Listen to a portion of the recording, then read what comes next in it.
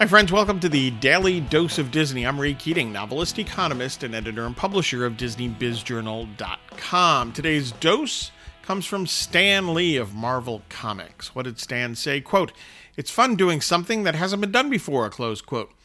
This is a wonderfully simple statement about the act of creation, of being creative, right?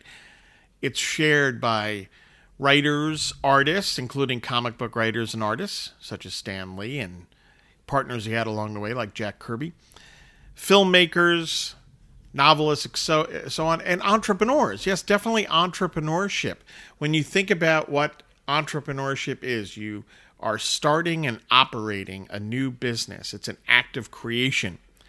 It's doing something that hasn't been done before, more accurately, hasn't been done exactly the way you're doing it, done by very few others. Walt Disney got it, right? There was a person who was a creator in the fullest sense. He was a creator as an entrepreneur, and he was a creator as an artist. Hey, get your news and views on Disney at DisneyBizJournal.com and have a magically productive day.